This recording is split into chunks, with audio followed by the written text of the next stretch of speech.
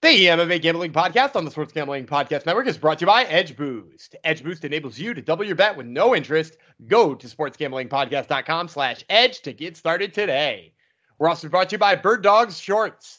The world's greatest shorts are hooking you up with a free Yeti-style tumbler when you order over at birddogs.com/pool. That's birddogs.com/pool.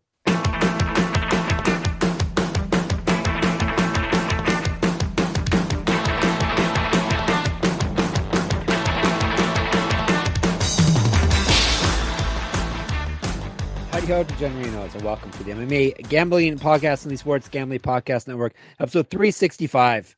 If you ever wish that we would be in your ears 365 times, 365 days a year, there you go. You can listen to one of our episodes each day for a year now, and you'll never run out of something to listen to. So this episode is dedicated to all the fathers out there. I'm sure there's plenty of fathers listening. Not many mothers, but there are plenty of fathers. So happy Father's Day to you all, for those of you who celebrate. There was some celebrating last night, the UFC, because, well, not me, Jeff Chalks Fox. I didn't do so hot with my picks. Came down to the last fight of the night. That was my make or break spot, and I broke. But my co-host, oh boy, another father on the pod, boy, he had himself a night again. He's inching closer to me in our yearly battle to see who sucks the least. It's the one and only Daniel Gumby Vreeland. Hello, and happy Father's Day. You know, at this pace, though, for the record, you know my catchphrase. There's always time, right? It's There's obviously time. not Happy Father's Day to you too. Oh yeah, awesome. Your catchphrase. Do you guys even have? Is this Canadian Father's Day? Do we have fathers? Yes, we have fathers here. Yes, it's a Father's Day here. Yes. I know some countries it's different days, but no, okay. Well, then Happy Father's Day. I didn't want to. Oh, thanks. I didn't want to offer you a Father's Day if it was like Canadian Easter or something like that, because you guys have Thanksgiving on weird times. I actually just talked to a Canadian father for an interview coming up. Do you want to expose? You want to leak out who that is, or you want to wait? Yeah, it probably won't be out for a few weeks over on the Top Turtle MMA podcast, but I'm talking to one of the fighters who is on week 1 of the Dana White's Contender Series. His name is Cal Machado. Ooh. He's a Brazilian guy, but he now lives in Canada, so he's the adopted son.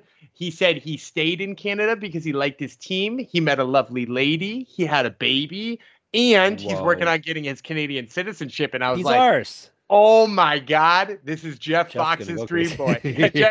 Jeff is gonna love Machado. Where is he located? What team is he with? I think he lives in Vancouver. He's not in your backyard or anything like that. No. But he's he's somebody who's not from Canada who decided to say he's Canadian, and not like your girl who abandoned you. She's no longer Canadian. We don't speak her name here. But Machado is Canadian, so you're gonna get a Dana White Contender Series Canadian on week 1. All right, can't wait. Soon. That's when we make our money, everyone, for newbies around here. But anyhow, Gumby.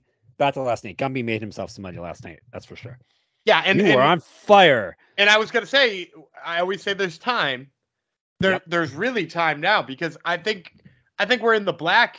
What is it? 6 out of the last 7 UFC events. That is a hell of a roll. Yep, Gumby is on a roll that does not usually happen with this guy. That was me. It was me last year. Hey, last year I was on fire for the first 8 months or something. Yeah, the first 8 or 9 months, you couldn't be touched. And then the wheels fell off, and Gumby was on fire last night. Got his first. Well, there was some chicanery and screwery going on as per usual with MMA, but which kept him alive. He was alive, undefeated for the first 1, 2, 3, 4, 5 fights last night. Prelims.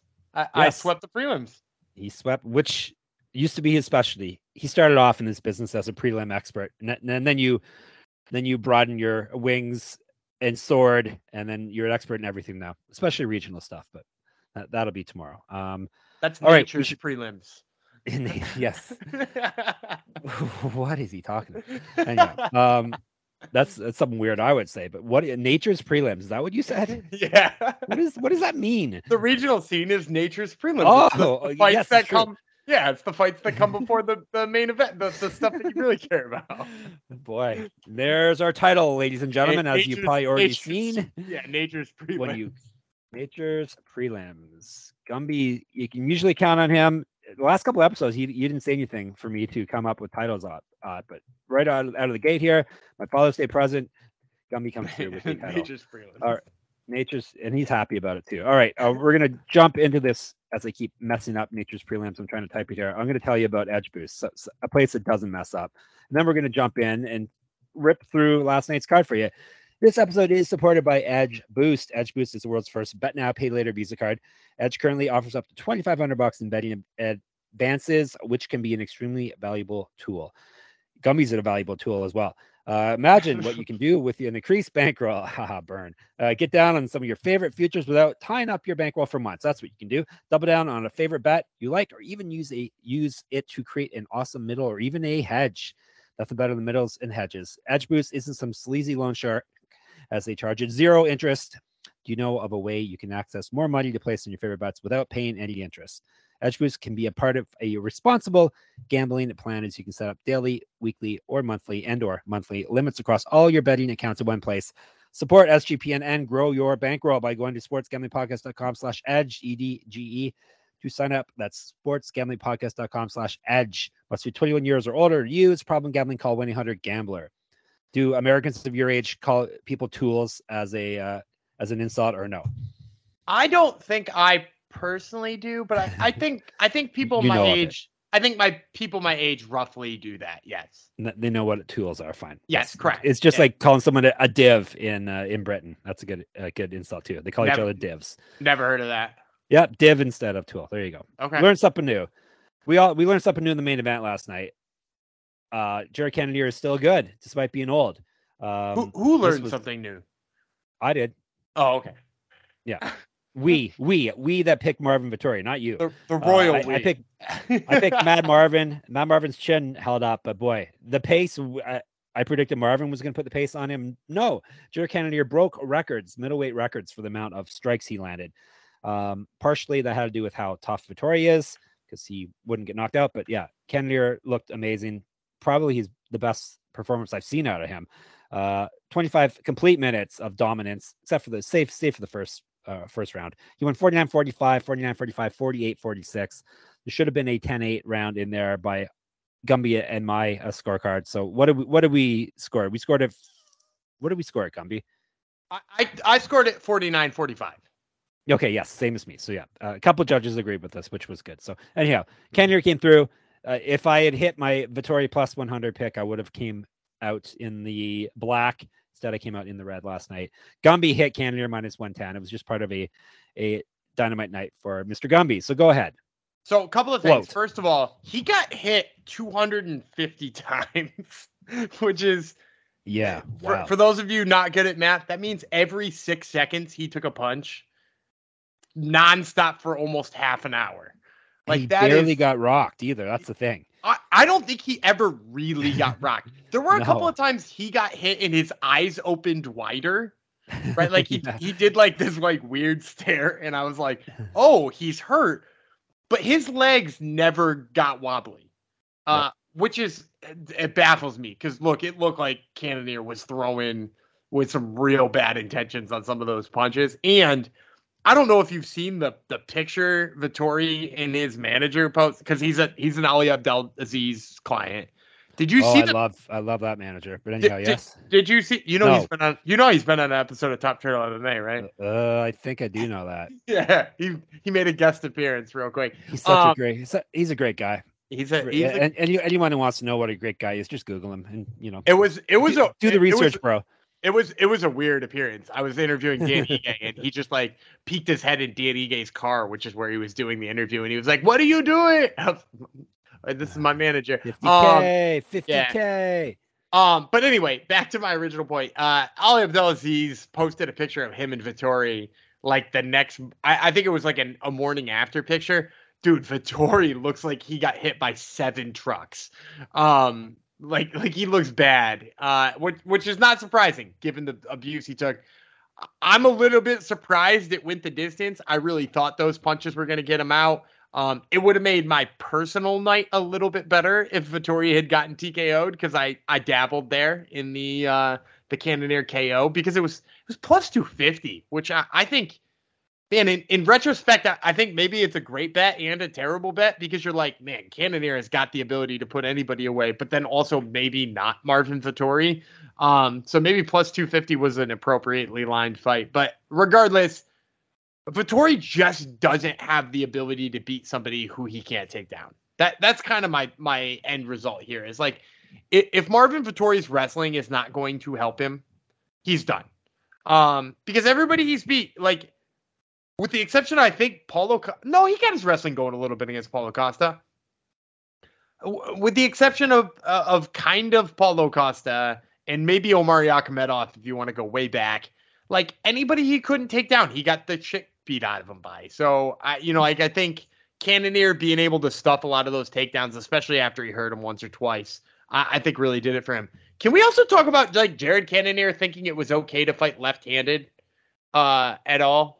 Despite the fact that he had no defense left-handed and it almost cost him the fight. yeah.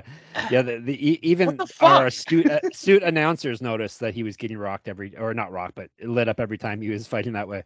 Dude, it was one of those things where it was like, it wasn't just like, oh, somebody pointed out to me, I noticed it, or, like when I'm doing film study and I'm like getting real in on the fights, like, oh, he's not doing so well defensively. It was like, every time he was left-handed, he ate 3 hard punches in a row and then would switch back to right-handed. It would be like, what do we do? Why do we keep going there, dude? Like, it was, especially having the coach he has. Because, like, not for anything. I'm not saying any MMA coaches are bad or anything like that. But when you have John Crouch in your corner, John Crouch is a genius. That dude is so smart when it comes to MMA game planning. So, like, if it wasn't working, how did he ever let Jared Cannonier go back to it unless it was like one of the most fundamental parts of his game plan, which in that case, like, it shouldn't have been. So, like weird move by Cannonier, but nevertheless, he comes out looking like roses here, and it should catapult him, if not to another title shot, because I don't know. Do you feel like he should get a title shot on that? It was his best performance, but I don't think anything's going to change if he does get a title shot. Like, it's not like he's going to win the belt. I don't think anybody in the middleweight division right now that Pereira is gone, I don't think anybody in the middleweight division is touching Israel Adesanya right now. Like, he's just going to roll over people.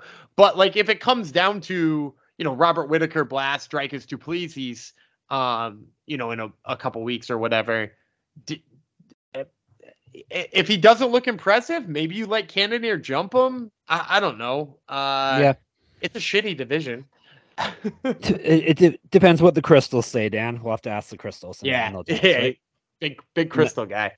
not the 60s doo-wop group or girl group crystals. I'm talking about the crystals. Anyhow, Vittori's tough. Cannonier is still good for an old guy. No, another thing I was thinking when I was watching it, like, I hope there's still far too many out of shape heavyweights and undersized out of shape heavyweights in the UFC. I think they should watch that performance last night and go, hey, I can possibly have a career like Jared Cannonier, because Cannonier was a undersized out of shape heavyweight, and then he was a slightly less out of shape, slightly less undersized light heavyweight, and now he's a ripped middleweight and a top contender. So just, something to think about. There's still plenty of guys who shouldn't be at heavyweight. This is like the last guy Dominic Reyes beat at light heavyweight. Yeah, there you go. Sean Jordan knocked this dude out. Sean Jordan. And now he's like one of the best middleweights on the planet. So which fat heavyweight are you saying we need to see at middleweight? I don't know. Not Huggy Bear, because he's he's perfect. Yeah. Maybe I got to think about this one for a bit. Not Jake Collier. Jake Collier did the reverse Jared Cannonier. And it also didn't work out for him. No. We had a squash match in a co-main event. Not much really say here. It took him a while to finish it, but Armin Sarukian came through -1,000 to the delight of our friend Ryan H in the Discord. He was on pins and needles for the last two, or not the second and third fight from the top, because there were two Armenians fighting, but they both came through for him. He had an Armenian parlay going through. Like I said, it took him a while, but he ended up ground and pounding his way to victory. 3:25 in the third round. I don't think we learned much here, or really there's not too much to say. Yeah, the only thing I'll say is his boxing didn't look as good as I thought it would, because No. Silva tagged him a little bit, and I'm trying to decide if that was just Sarukian overlooking his opponent or if there's actually a deficiency there. And I don't really think I'm ever going to come up with an answer to that until I see him fight again. Yeah. Hopefully we will see him fight again soon. Armin Petrosian made a fool out of Christian Leroy Duncan. Looked like a capoeira practitioner or Tai Chi practitioner out there with his fancy moves. Christian Leroy Duncan didn't land anything. His fancy moves were not landing. They look fancy, but they didn't land. Armin Petrosian just was blasting away on him. Non-fancy, just workmanlike performance, got the job done. Unanimous decision, 33-7, 29-28, 29-28. Across the board, we did not have Armin Petrosian. People in Discord are saying that CLD, Christian Leroy Duncan, has been exposed as a fraud here. Do you think that's the case? I don't think that's the case, but I do think this is the first time he's really stepped up against an opponent, right? Like he fought in Cage Warriors and he fought some decent people over there, but his first big test in Cage Warriors was supposed to be JT Money, Jesse Taylor, and JT Money backed out because he got hit by a car at 2:30 a.m. in London because he's JT Money. So he didn't wind up getting that fight. And then he was supposed to make his UFC debut. Injury ends that fight early. So like he hasn't had a real test. And I think the problem is that like all of his weird shit has worked forever because he's been fighting bad guys for the most part. Now he's not fighting bad guys. Armin Petrosian, he's good. Say what you want about Armin Petrosian. Like this is a guy who's won fights in the UFC. I mean, he beat AJ Dobson. He beat Hobocop. The only guy he's lost to in the UFC is Kai Bohayo, who looks like he's just going to run through everybody at this point. So, it's not a bad loss for Christian Leroy Duncan. I hope he watches that fight back and says to himself, he's like, oh shit, this doesn't work against good opponents. I need to fix what I'm doing. And if he does that, I don't think we will be calling him a fraud next time out. But if he keeps thinking that shit's going to work, give me 2 or 3 fights and he's not in the UFC anymore. Yeah. Like he just wasn't landing anything. He was doing, his moves and landing nothing. He was chasing him with his butt, right? Like he did that weird thing where he like looked like he did half a spin and then like he didn't actually throw the kick. And then he was like chasing Petrosian around with his butt, which is like one of the weirdest things I've ever seen. And look, it was a card full of weird things. It was. That was maybe the weirdest.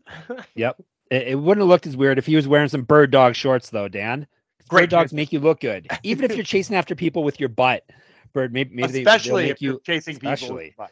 Yeah. Because bird dogs are stretch khaki shorts, and they're designed to fit slimmer through the thigh and leg, giving you a truly sculpted look. Bird dog shorts do the exact same thing as Lululemon, but fit way better. They fit better than regular shorts, way better actually. It says here, and because regular shorts are made of stiff, restricting cotton. Bird dogs fix that issue by inventing cloud knit fabric that looks just like khaki, but stretches so you get a way slimmer fit without having to sacrifice movement. Like if you're chasing after someone with your butt in the cage. Bird dogs uses anti-stink, sweat, wicking fabric that keeps you cool and dry all day long. So obviously, Christian Leroy Duncan could have used some bird dog shorts last night. Not sure if the UFC would allow it, but anyhow, it's worth a try. He can wear them underneath his issued shorts. So you people don't have to worry about that because you're not in the UFC more than likely. You guys and gals, maybe there's a gals here. Go to birddogs.com. That's birddogs.com/pool, POOL. Somewhere I wish I was in right now because it's hot in this here office. And enter promo code POOL for a free Yeti style tumbler with your order. That's birddogs.com/pool for a free Yeti style tumbler. You won't want to take your bird dogs off. We promise you. And yes, Dan, it's almost summer in Canada too. Our seasons are the same as yours too. Yeah. We're all North America. Yeah. Oh, you realize that? You just didn't know about the holidays. Same hemisphere, but different holidays. Okay, there you go. There, yes. Your toilet flushes the same way too. It does too, yes. Featherweights, Pat Sabatini, he came through for us. He did. This is one of the fights we correctly predicted exactly what would happen. It happened. He's just too good a grappler. He grounded out Lucas Almeida on the ground until eventually submitted him with the arm triangle choke, which I was happy about because I believe Gumby had some bets on the sub prop here. Did you not? Yeah, it was one half of the Hungry Man Jong Superfan parlay. which we didn't hit both ends. One was very close, and the other one we definitely hit. But I had some skin in the prop straight up because, man, did he, dude? I don't know how this line was criminal. Negative 185 on Sabatini here. I wish I did an edge boost and doubled down here because it could have been so much bigger for Sabatini. I don't know how more people didn't bet the line in the opposite direction. There had to have been money coming in on Almeida, which is wild to me because he looked like he had nothing on the ground for Sabatini. Sabatini was working him.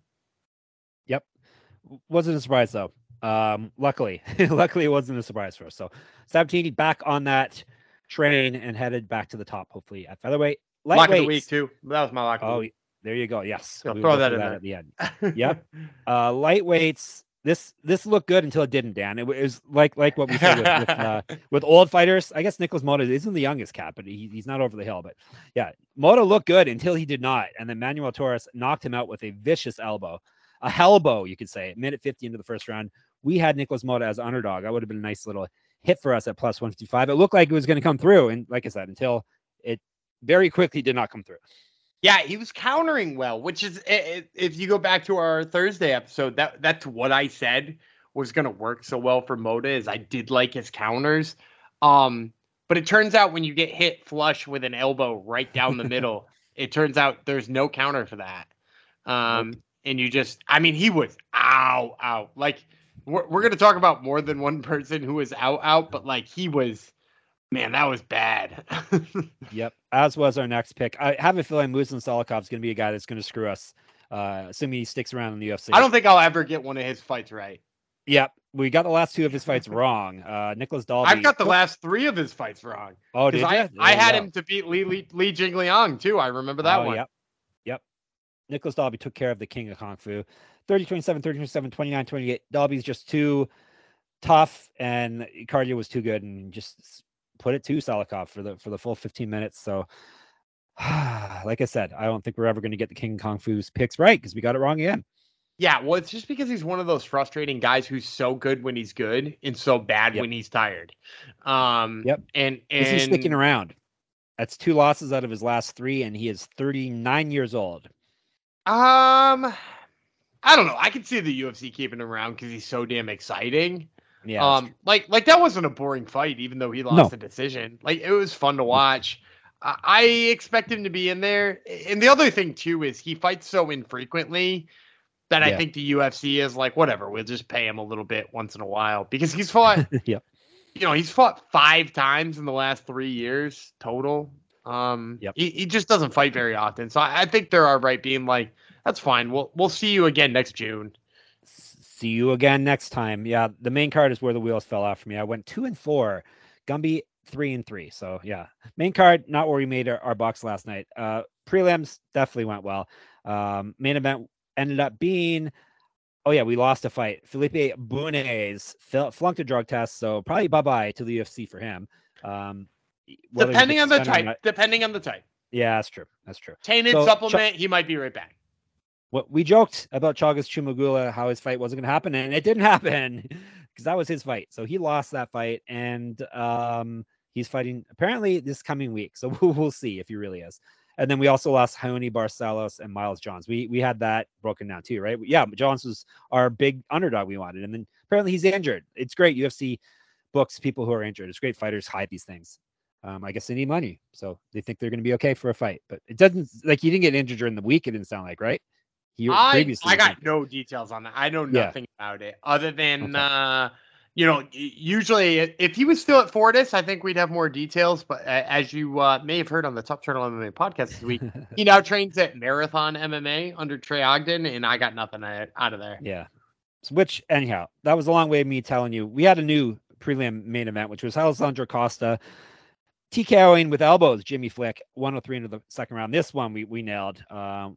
Costa looked very good at minus 250. It looked like a easy pick. It was my lock as well. And Jimmy Flick may be a guy who may be going bye-bye, even though Gumby doesn't seem to want to fire anyone today. Maybe it's Father's Day thing, but Costa looked good. Hopefully, obviously we need to see him against higher level competition, but It's flyweight, not super deep division, and he's got a lot of power for that weight class. So he may have this kid may have a future in this sport here. He looked good against Amir Albazi in his debut. To be that's fair, true. And then I'll say this too.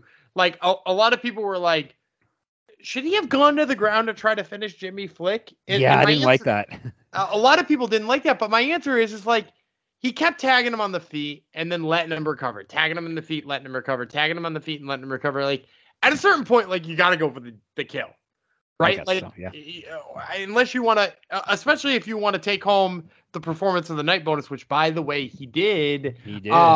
So like I appreciate him getting after it. Also, I will say this about Jimmy Flick. Kind of disappointing. Something I wish I knew about him when he was coming back. Because I did pick him in his last fight, I think. And he looked god awful. And now he's looked god awful for 2 in a row. Did you hear what they said on the broadcast about him? Remind me. I might have. So they said he retired, and you'll remember he retired to like spend more time with his family. Yeah.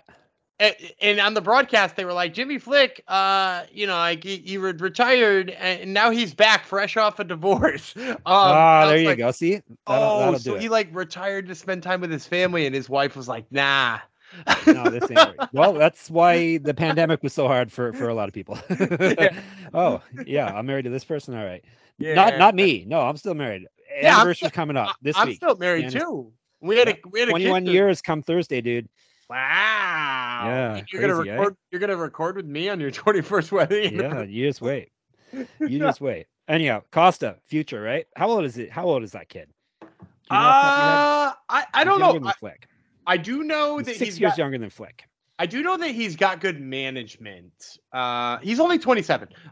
He's got good management. He's managed by the same guy who manages Brandon Moreno. Okay, good. So like, yeah, a good team of managers, and they represent like 100 UFC fighters or something like that. So like, they're going to build him up the right way. He got a good win here, especially after losing to Albazi. So yeah, I like him. And I actually put a question in the Discord whether or not people liked him or Carlos Hernandez better, because I think they both look fantastic.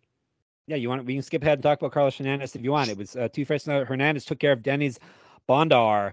Technical decision. This was one of the screwery that happened. He technically won 30-27, 30-27, 29-28. The end of the fight, after he clearly was winning a striking battle, even though I think Bondar was thinking otherwise for some reason. But anyhow, because he was showboating and getting lit up when he was showboating, but took him down. Their heads collided in midair, and then Bondar's head hit off the mat. And at that point, he was knocked out. And he still ate about 10 elbows before the ref jumped in. Then they determined, I don't know how they determined that he was knocked out by the head clash in the air and not knocked out by his head hitting the mat. But they determined that and took away the knockout finish for Hernandez. Luckily, he still won, but via decision. But still, if you had him inside the distance or had him via TKO or KO, you would have been pretty upset by that pick. We just had him outright winning, luckily. Yeah, I would say, first of all, I do think the headbutt knocked him out. Yeah, it seemed that way. Based on what I watched. But secondly, how much more of a indictment of Jaron Villel is that, referee Jaron Villel, is that they were like, oh, he was actually unconscious on the way down. And then he eats 8 elbows. Like 50 million elbows. If a guy gets knocked out by elbows and then eats like 2 or 3 more, and you're like, oh, he shouldn't have eaten those last 2 or 3 because the 4th one knocked him out, or the 2nd one knocked him out, and he shouldn't have eaten those last 5. Like, you could be like, oh, well, he wasn't sure the 4th one. He should have eaten 0 elbows. He was unconscious before the elbows started, and then still ate a damn near a dozen of them. But that being said, Carlos Hernandez looked really good. And like I said, both him and Alessandro Costa have bright futures at flyweight. That was a very exciting night for flyweight. Yep. So good that they kept flyweight around. And they even said that on the telecast as well. Yes, we had Hernandez as the underdog plus 110. The fight that went on right after that, Gumby hit a dog in that one too. Kyung Ho Kong, they were calling him? Dog of the week. Dog of the week. Submission rear naked choke over Christian Quinones. I wasn't happy about this pick. 225 into the first round. He took care of him on the feet and then took care of him on the ground. And Gumby hit. Every time Gumby zagged, Gumby came through this past week. So, yeah. 2 fights we disagreed on, and you won them both. Yeah, he and when I predicted this fight, I will, like withdraw the pat on my back a little bit because I did say Kyung Ho Kang's path to victory here was shoot a bunch of takedowns. And it turns out I was wrong. He could blast him on the feet too. Yep.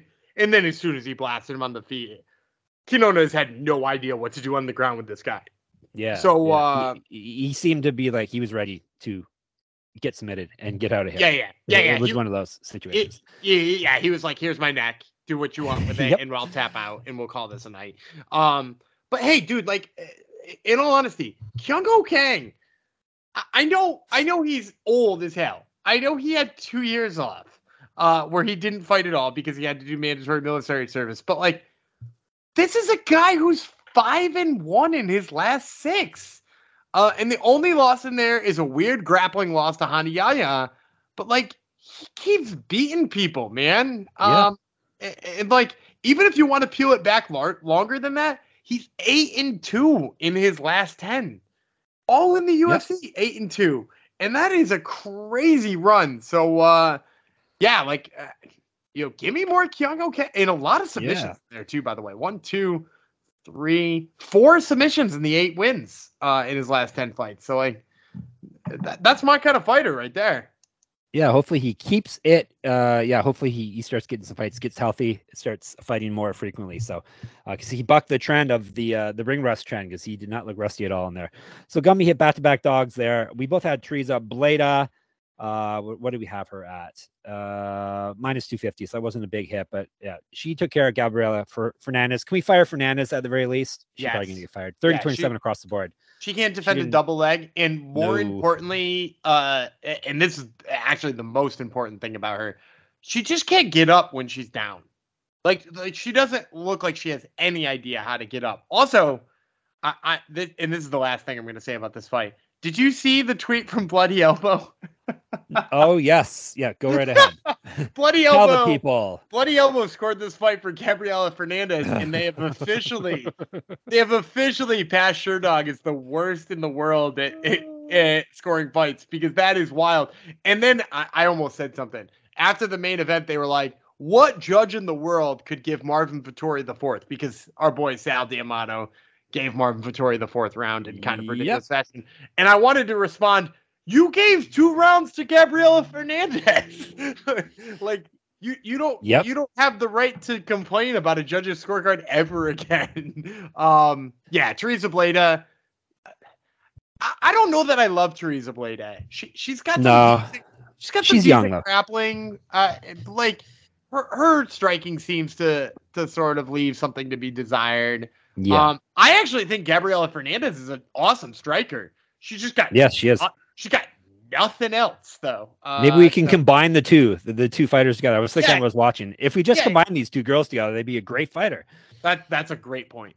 Those 2 fighters together are legit. Someone get out some thread and a needle, and we'll sew them together, and we'll see what happens. We got saved by some foolery in the next fight. Bantamweight's Dan Argueta dominated Ronnie Lawrence, and had him in a submission for a long period of time there. The fight only lasted 220, but most of that Lawrence had his neck trapped. For some reason, our favorite, well, I guess he's not our favorite referee, but Dom Cruz's favorite referee. Some nonsense, Keith Peterson. No nonsense, Keith Peterson. Some plenty of nonsense. Yeah, no, that was plenty of nonsense last night. He grabbed Lawrence's hand and basically made him tap, even though Lawrence didn't tap. They overturned it, luckily, but yeah, Dan Argueta got ripped off of a clear victory there. This one got turned into a no contest. We got saved because Lawrence did not look good, and he was our pick. So, like I said, we got saved there, but Argueta got ripped off there. If they run this one right back, are we going to go on the determined Dan Argueta train? They won't run it back. The UFC knows better than to run this back. The UFC is moving Dan Argueta up, and they're moving Ronnie Lawrence down, possibly out. He looked real bad. And I will say this: Dan Argueta looked very strong, very determined. He really did, though. That's the thing. Yeah, he did look determined. He did. And we joke about that dumb nickname, but like he looked determined. Like if you had to use an adjective, he was determined. And I will also say this: his wrestling looked incredible. I definitely underestimated how good his wrestling can be. And I won't make that mistake again. You know me, I like a guy who grapples, and he looked fantastic on the mats. But that being said, loved being bailed out by the ref. Thank you, ref. Yeah. He was a determined dogged dog. You can call him that as well. Yeah, but we don't need another title for this podcast, so I should have saved it. Modestas Bukauskas. I thought we lost this fight, Dan, but I didn't. He came through. Okay, over Zach Paunga, 30-27, 29-28, 29-28. Paunga made it a lot harder than, or I guess Bukauskas made it a lot harder on himself than he should have. He didn't look so hot, but he got himself a win, and we got a win right to kick off the event at -175. I know there were a lot of people who were upset by this, but I really thought it was quite obvious that Bukauskas won 1 in 3. And I think that Anthony Manis, the guy who scored at 30-27 for Bukauskas, fucked up a little bit. Ponga won the second. I definitely think Ponga won the second, but I didn't think he won any of the other rounds. I thought it was pretty clear. Ponga won 2 and didn't win 1 or 3. So good for Modestas. I like Modestas. He's a great dude. I do too. Not that I don't love Ponga. I've interviewed both guys. But Modestas is like a very nice guy. And it's good to see him put together a little win streak here after having a really tough start of things. He's now beaten Tyson Pedro and Zach Ponga in back-to-back fights. Is Ponga going to get another crack at it, you think? I think so. He's 1-1 at light heavyweight. Yeah. That's and Bukauskas he's coming off a win over Tyson Pedro. If you're saying that Ponga is in the same boat as Tyson Pedro's had 700 chances. So you gotta give Ponga one more.